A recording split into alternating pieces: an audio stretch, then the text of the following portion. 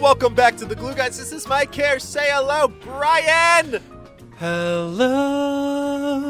Check us out on Twitter at BK Glue Guys. Nets Daily Almighty Baller. Brian, the Nets they're back.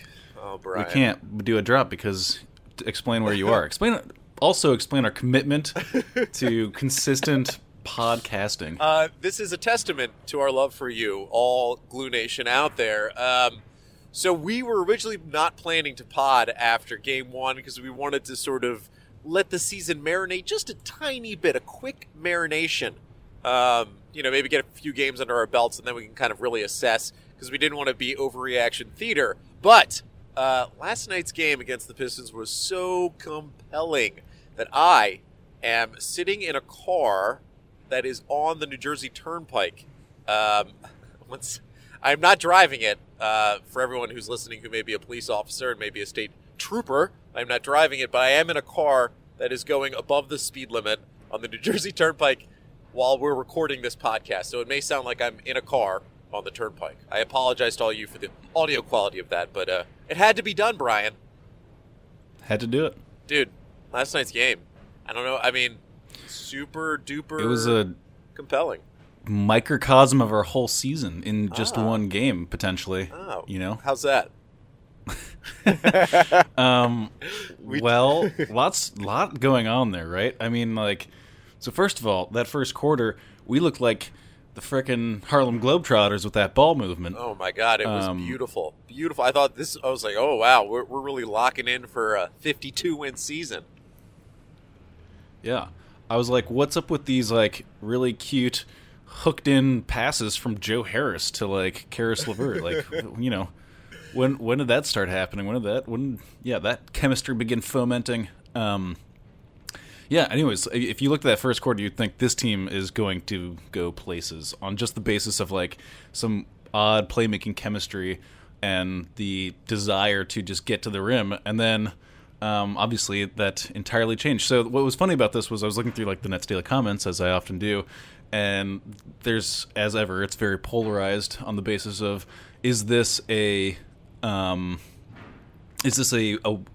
that you can take away things from? Is it a good loss or a bad loss? Which I always think is a funny way to think about things from a loss perspective. But from my point of view, just to join the polarized Nets Daily community, because why not? That was a great loss. I'm super excited by that loss. Just there's a lot to pull away from on there, and we can go piece by piece, but just off the top of my head, Jared Allen is going to be a really good basketball player. Yes. It just seems self-evident at this point, and that's super exciting to know. And he's going to be a Hall of Famer. Yeah. No. Yeah. But okay, and even so, he only went 5 for 8 from the field, but he still scored 17 points or whatever it was. I think it was 5 for 8, maybe 6 for 9 or something like that. And the shots that he 5 for 8, and I remember the shots that he missed because those were shots that he should have made, to be honest. But then he also made a couple of shots that he shouldn't have made. He had those. I think there were 2 different plays during the game where he had the ball around the free throw line in rhythm, a spin, a move into the lane, right to the bucket, which is very advanced for a second-year center, a center who was supposed to be a project. It was also a spin over his right shoulder, which is the Vince Carter rotation spin. It was a proper in the flow of a game exotic basketball move. It was really impressive. We watched and again. Well, I was gonna say we watch Instagram videos of these guys working out in the off season, and they look amazing. I think of Jahlil Okafor specifically. And then in the game, they don't do that stuff because it's harder. It's harder to do the stuff you do when no one's guarding you. But that move was a move that was clearly practiced and has been practiced. and he pulled it off in the game flawlessly. And he had two corner threes. I think he had 2 corner threes, which is just I mean, I don't want to go too crazy with that because that's almost like I almost don't want to believe it. That's almost too good. If he's hitting corner threes, I'm weeping over here, Brian, about the potential. Yeah. So the other interesting takeaway is obviously hit a skid in the middle of the game there where things looked really bleak. But despite that bleakness, we saw a vision of what our shots aren't falling strategy is going to be, and it's just give the ball to Spencer Dinwiddie and Karis LeVert and let them just do what they do. They've become really good take my man off the dribble ISO players, and which is by far one of the best ways to snap yourself out of missing all of your threes, which is what we were doing last night. Which is it's awesome. It's so much fun to watch. That's it's in a loss you want to be watching fun things. Doesn't get much more fun than just dive bombing the rim, right? In a loss you want to be watching fun things. Yeah, and it's okay, so we are going to be super positive just because okay, let's again perspective. I tweeted this out last night after the game. And I'm not going to be a cheerleader for the team. We aren't cheerleaders for the team, but we're appreciators of the moment, and we have perspective a little bit. The Nets somehow were undermanned going into the first game of the season. They didn't have 3 guys actually that may be starters. Yeah, starters. Yeah, 3 starters. One is Damari Carroll, which, the Nets are going to do this again. They're not going to tell us full information about how long a guy may be out for. We're just going to only know that he had a procedure. It was at his ankle, allegedly minor. He should be okay, but we have no sense of when he's going to be back. Alan Crabb out for the game. Rondae Hollis-Jefferson out for the game. Not having Alan Crabb made me appreciate Alan Crabb because there were moments in the game when, so Joe Harris, I thought played really well. Obviously, he wasn't shooting phenomenal from 3. But when Joe Harris was out, then it was really crappy from the 3-point shooting standpoint.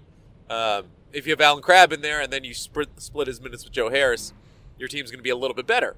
And a little bit better gets you that W. There's no question a little bit better gets you. I mean, they came down to essentially the final possession. I mean, the Nets had a shot to tie it at the end, but I don't know. I'm encouraged. I'm again, the Pistons are supposed to be better than the Nets, at least from league-wide perspective. No one likes the Pistons, but the Pistons are supposed to be better. They do have Blake Griffin. Doesn't matter that he's diminished, and the sign of his diminishing is no clearer than the fact that the Nets had Travion Graham guarding him during the game, and that Jared Allen supplied a delicious, tasty block all over Blake Griffin to start the game. Well, people were also raging about Jared Dudley getting so many minutes, but I thought, of all of the people guarding Blake Griffin, that Jared Dudley did kind of the best job. I mean, he got gassed by the end and, was totally useless. But for those, when he was, in the first half of the game when he was guarding him, he was like a sack of potatoes attached to his back. He just got heavy on him. But then so I don't but then Jared Dudley comes in with the 1-3-3 stat line. I think it was 1.3 rebounds and 3 assists. But it's to be super stressed out about the Jared Dudley spot right now in the season. To be honest, Rondé's going to get a lot of 4. Damari's going to get a lot of 4 when he's healthy. Our boy Karutz was out there plenty in the first half, and then they kind of parked him on the bench for most of the second because he had the unfortunate, and when this happened, so Karutz at the end of the classic moment, like a rookie mistake, end of the first half, the other team is going to try to put up a 3-pointer from wherever they are to hope to get fouled, and he got too close to Blake Griffin that allowed Blake Griffin to get fouled at not even past the half-court stripe, which ended up in 3 free throws. And I knew even then that was going to matter, Brian. I had a sense of, that type of mistake just doesn't, end up not mattering in a game, especially in a game against, 2 teams that should be pretty evenly matched. I mean, it's a mistake. The guy was playing B Division Spanish basketball, 6 months ago. So it'll happen, but that was brutal. There are a couple of things we got to run by, throughout the game, sort of the headline that's been coming out of this game. And if you've been on Twitter, it's been an interesting watch already in the season. Is that D'Angelo Russell got a DNP CD in the fourth quarter? DNP did not play CD, coach's decision. Kenny Atkinson was asked why he did not put D'Angelo back in the game, and he said, well, Dinwiddie was playing really well, and LeVert was playing really, really well, and Joe Harris was playing really well, and we needed 2 big guys, which is justifiable for sure. Because LeVert had 27, I think, and Dinwiddie had around 20 points, and Joe Harris was playing really well, and you need Joe Harris out there if you're not going to have Allen Crabbe. Are you, Brian, are you mad at Atkinson's decision essentially not to put D'Lo in, or are you okay with it? I mean, it would have looked a lot better if they had won, obviously. But yeah, I don't know. I think there might be something more to it than just like, obviously. I think there's probably a more symbolic thing going on there with, like, hey, D'Angelo Russell, if you're not going to be one of these guys who are like, doing what Spencer Dinwiddie and Karis LeVert are doing, which is like, putting on a real Herculean effort to get to the rim, like, you're not gonna be a part of that closing the game out squad. I did like what I was seeing from D'Angelo Russell in the first quarter, though. He was just like pure, court vision, super high vigilant awareness stuff. He was really impressive. So, like, I didn't think he necessarily just had, like, a blanket bad game. I think he was trying, like, sort of very visibly to, like, be a team player almost to a fault or something. I don't know. Do you get the sense that there's something, like, going on between D'Angelo Russell's years that's a little more complicated than the rest of the guys? Yeah, and we saw this last year, and we talked about it so much. I think, like, he is still feeling the effects of the Lakers' criticism that he received, that he's a selfish player, and that Magic basically has specifically said in public that they wanted Lonzo Ball because he makes players better, essentially saying that D'Angelo Russell does not. And like we saw this tug and pull last year, where like he would go out on the court and he didn't know necessarily when to attack or when to be the facilitator. And that was clear last night. I don't even think he played that bad last night. And I agree with Atkinson, the fact that, like, I was thinking when Dinwiddie was really kicking ass in the beginning of the fourth quarter and bringing this team back from the deficit that they were in, I was thinking that he was going to take Dinwiddie out and put D'Angelo back in, and I would have said that would have been a mistake. He made the right move by playing Dinwiddie. LeVert played phenomenal. And let's talk about him in a second, but like tremendous game. And you need Joe Harris out there. And against Blake Griffin and Andre Drummond, they're a unique team in the NBA. You do need like Jared Dudley, because Treveon Graham was guarding Blake Griffin for parts of the game, and you can never have that. I appreciate Treveon Graham put like real effort in. He was doing like the guard, cover him in the front, try to deny the pass type move, which is like full effort, not easy. You can look like a fool at times because if the pass does get around you, then you're screwed. But like Atkinson made the right decision to not put D'Angelo Russell back in the game. The moment where he screwed up, though, was the Nets were down by, I think it was just one. It was the second to last possession they had in the game, that the one where LeVert goes to the hole and loses the ball, and that essentially sealed the fate for the Nets. He took out Jared Allen and then put in Treveon Graham. And that's an interesting point, because you would think if he's going to put in basically they went in with all shooters. That was the goal, right? Like, let's get all shooters out there. Hopefully we can get something to pop here. We're going to get LeVert to the hole, and if LeVert finds someone for an open three-pointer, we don't want Jared Allen standing out there. But why not put D'Angelo Russell in at that point? Like, is Treveon Graham so the defense of that would be like, well, D'Angelo Russell would have been cold at that point, so to put him back in, that would have, like, would have put in a player who's not warmed up. But Treveon Graham wasn't like on fire.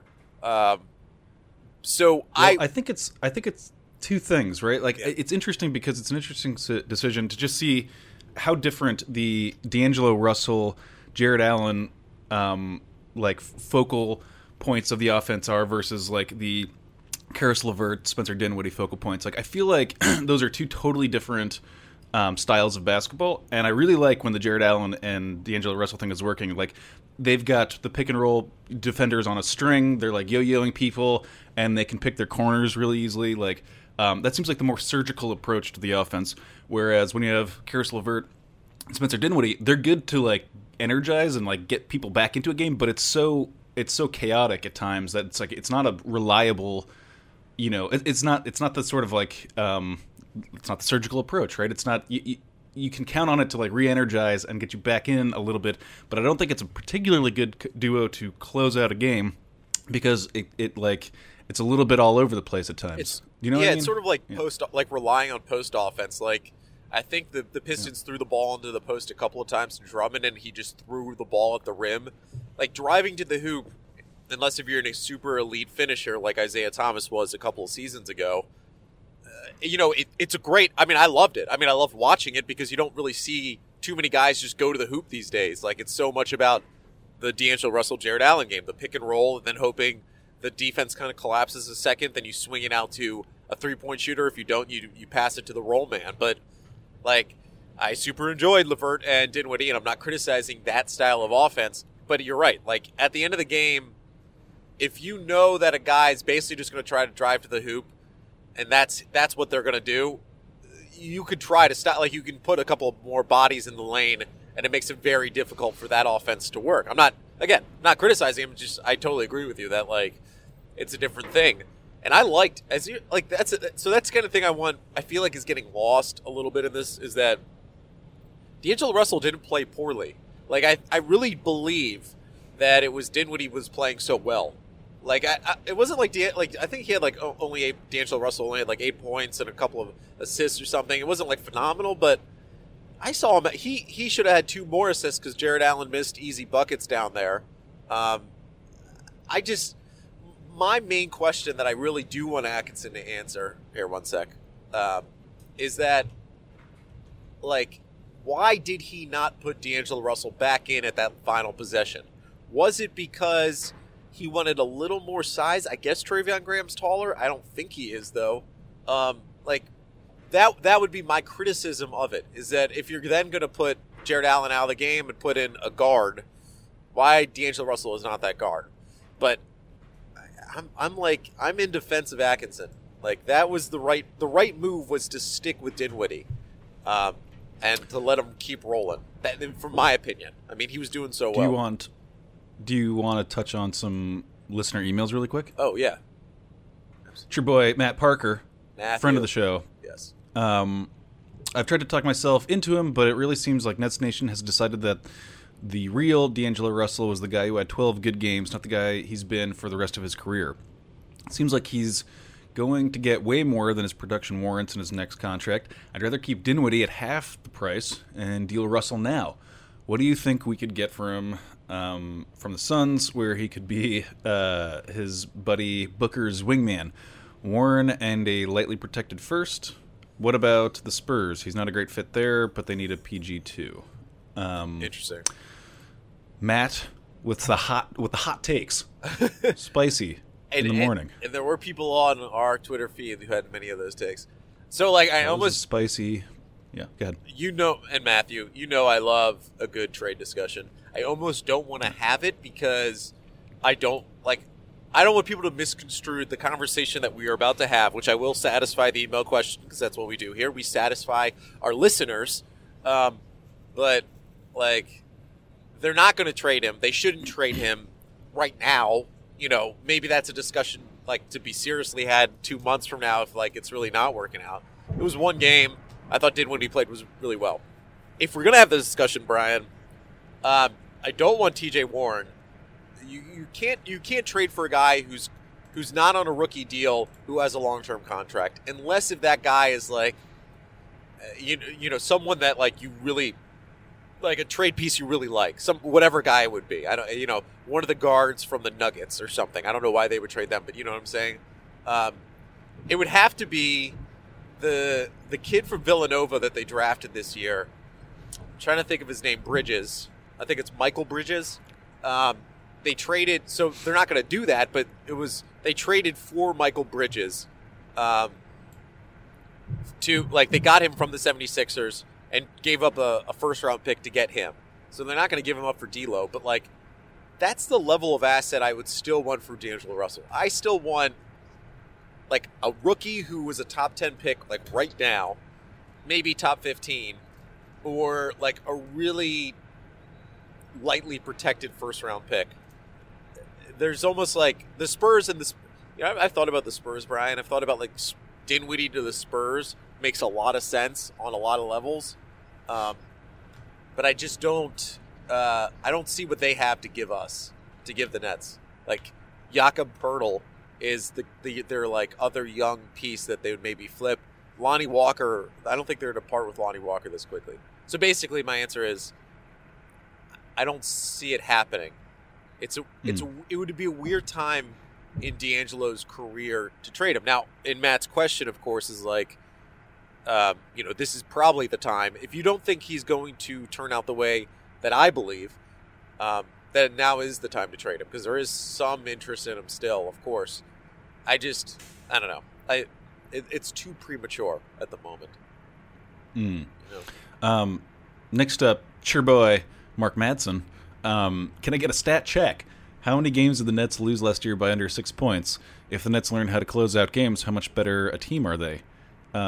You can't get a stats check. So why do you do that? Sorry. Thank you.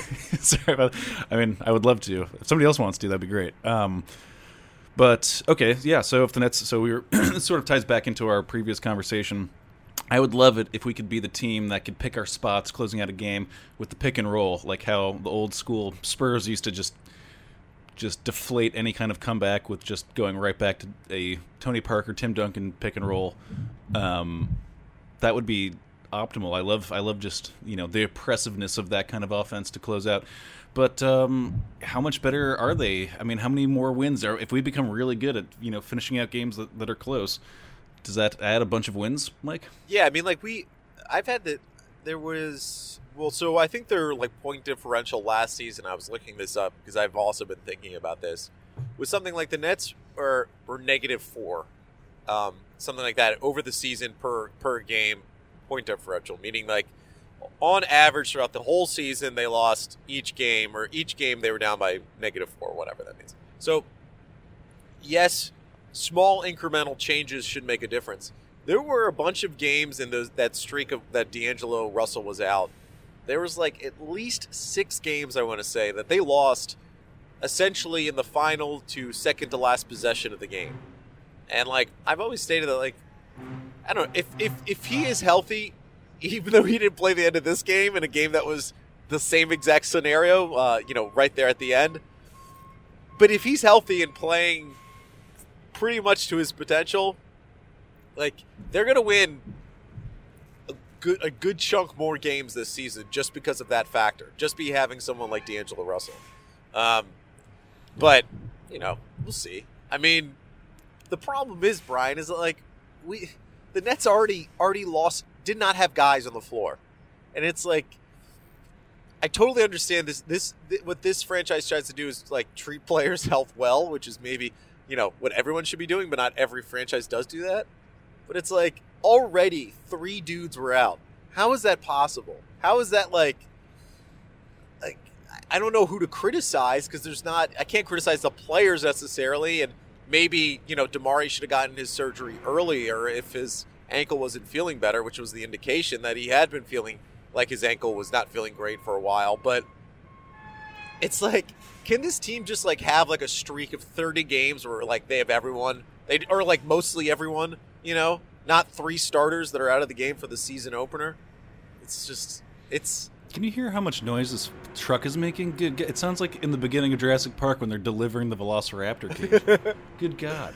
What is going on out here? I feel like there's like an app that, like, if they find out somebody's doing a podcast, they send a cement trunk over or something. This is like a covert operation by the NYPD. Yeah, I think that's what's going on here. Okay, another one, just a quick one, because this ties into this. You'll get a good sense for the feeling around Nets Nation here, because these are starting to come in pretty regularly here. It's your boy Andre J from Trenton. After one game, I just want your opinion. How much is D'Lo worth to another team? Could we trade him for 2 first-round picks? No. Yeah. Okay. Andre, I appreciate it. We can't spend too much time talking about trading D'Angelo Russell, otherwise it'll trigger a whole bunch of people. I would love to, though. People get so mad at us, and then we'll just have tweets that the Glue guys want to trade D'Angelo Russell. It's not what I want to do. Quickly, let's have a LeVert conversation. 27 points, I think it was, career high. A different LeVert than last season, I would say. Like, last year he started the season horribly, couldn't shoot the ball at all, tried to shoot threes and long jumpers, wasn't working. This year is what we saw in the preseason. Someone who's using his athleticism and length and ball handling skills to get to the hole, Brian. How much are you loving Caris LeVert? You're the one that wanted to trade him. I can't believe it. Oh, it's horrible. Don't you dare do this. I can't believe everyone. Brian really has been wanting to trade Caris. People will believe you, too. That's what's so toxic about what you're doing. I know. It was me. I wanted to trade Caris LeVert for Jabari Parker. We got to see what Jabari is doing this year, though. I gotta pull up his line from last night. Is he getting run right now? Let's see. He's on the Bulls.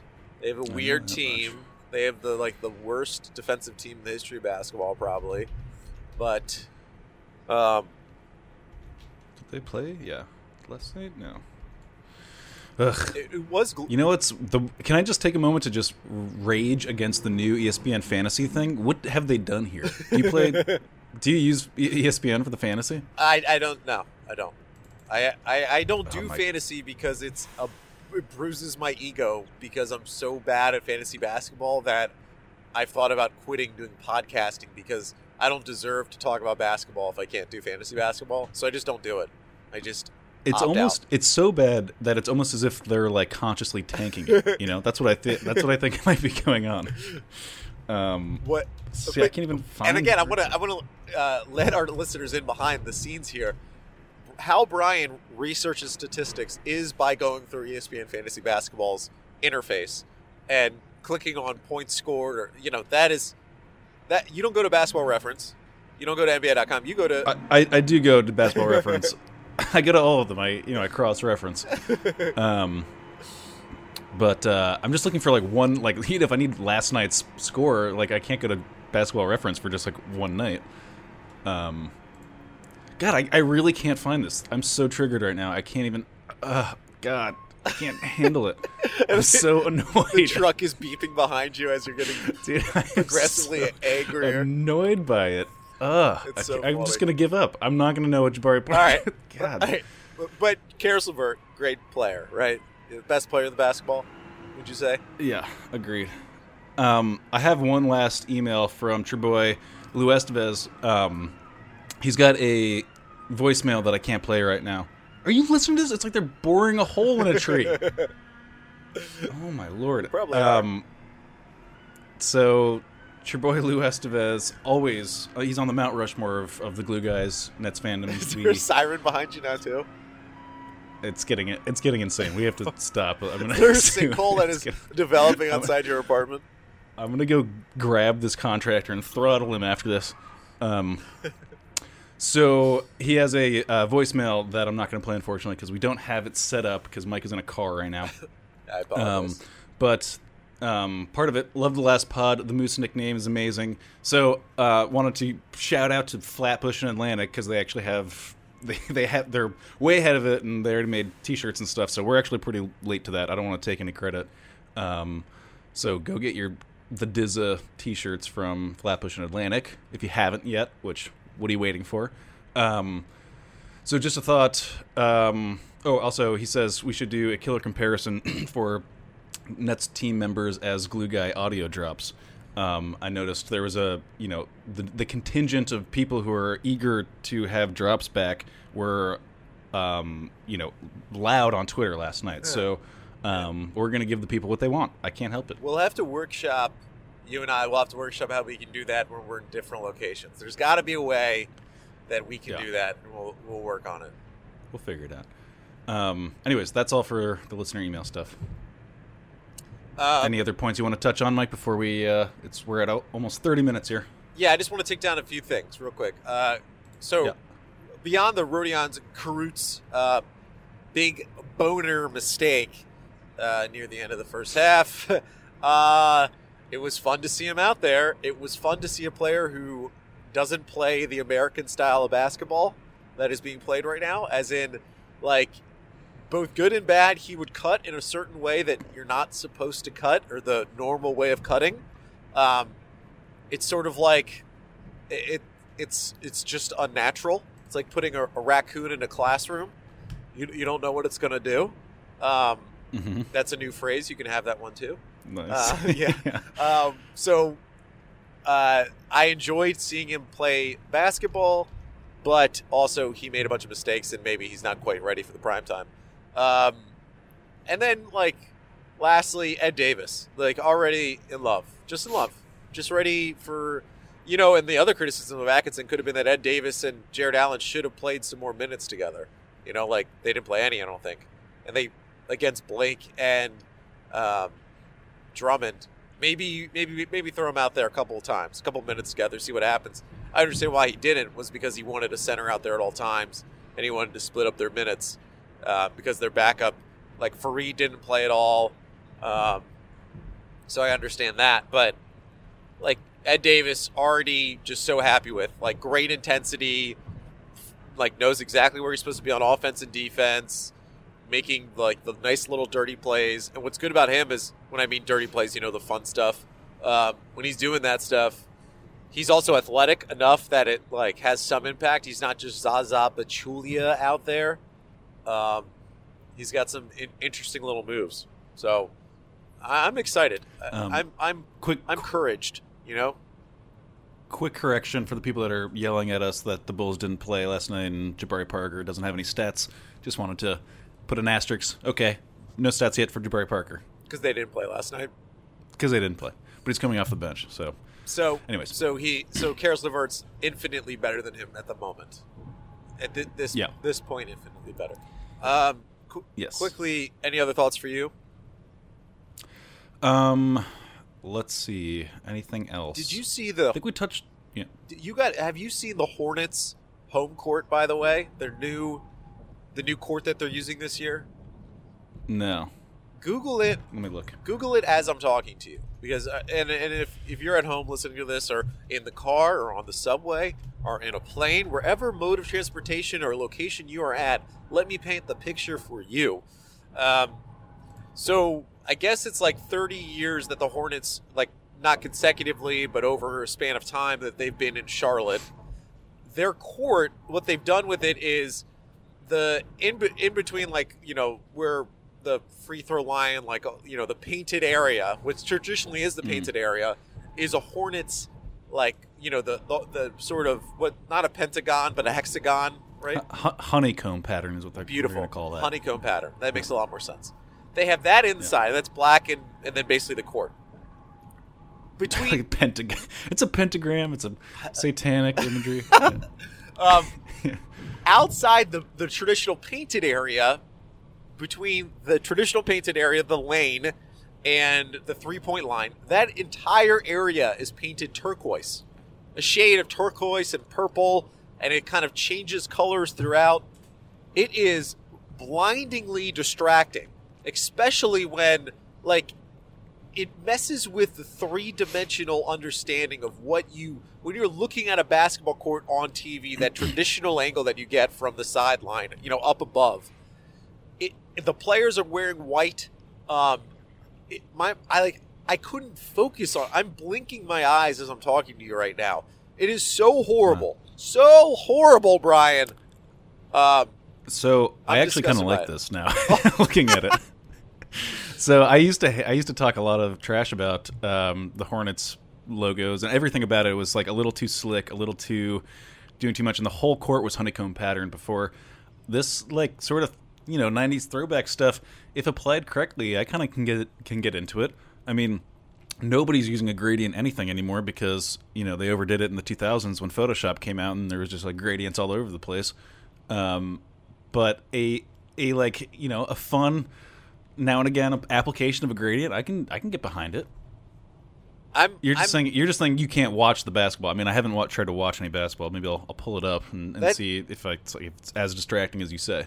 Yeah, that's the thing. It's that So I think like Zach Lowe, when he has his league pass rankings, he'll sometimes include like new courts because that for him adds to the enjoyment or diminishes the enjoyment of watching the game. Whether a court is nice, like the Celtics have a great court. I think the Nets have one of the best courts in the game. I think it's a beautiful design. I mean, that's obvious. Everyone knows that. It's a proven fact. But watching the highlights, because I will say it was like almost like Christmas, waking up this morning and being able to turn on NBA TV and then just have like all these highlights from all these games and all the new players on new teams, and it was just like so exciting. And I'm watching the Hornets. I didn't even know who they're playing. I forget who it was. Maybe the Nuggets or something like that. No, the Bucks. Bucks. And I couldn't understand the game. It was like I was watching. How like they described. So the NFL had this thing where they had these color rush uniforms on Thursday night football games in the past couple of years. They stopped doing it because people who are colorblind had trouble understanding which team was which because just the way the uniforms were colored. Like I felt like I was being tricked. It was like the blue dress, gold dress scenario. I think that's one of the things. I hated it. I hate it. I hope they burn the floor. I hope they donate the wood to build more houses after Hurricane Florence. It should be gone. It's disgusting. It's the worst thing in the world. Worst thing in the world. There's nothing worse than that. Nothing. That's the worst thing. So Great. There you go. That should be a segment, by the way, Brian. Worst thing in the world. That's it. Mike's, I hated it.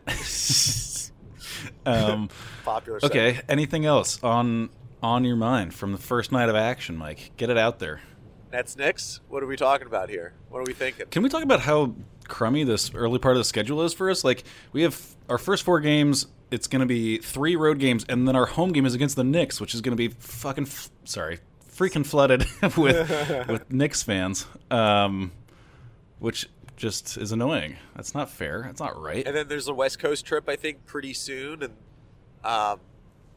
it's not an easy start to the season. But the Nets, grit and grind, Brooklyn grit, Brooklyn strong. They got it, man. Don't worry about it. We all got this. Tight. We got this. All right, take us out, Mike. You can find us on Twitter for quick thoughts at BK Glue Guys. You can find us on iTunes.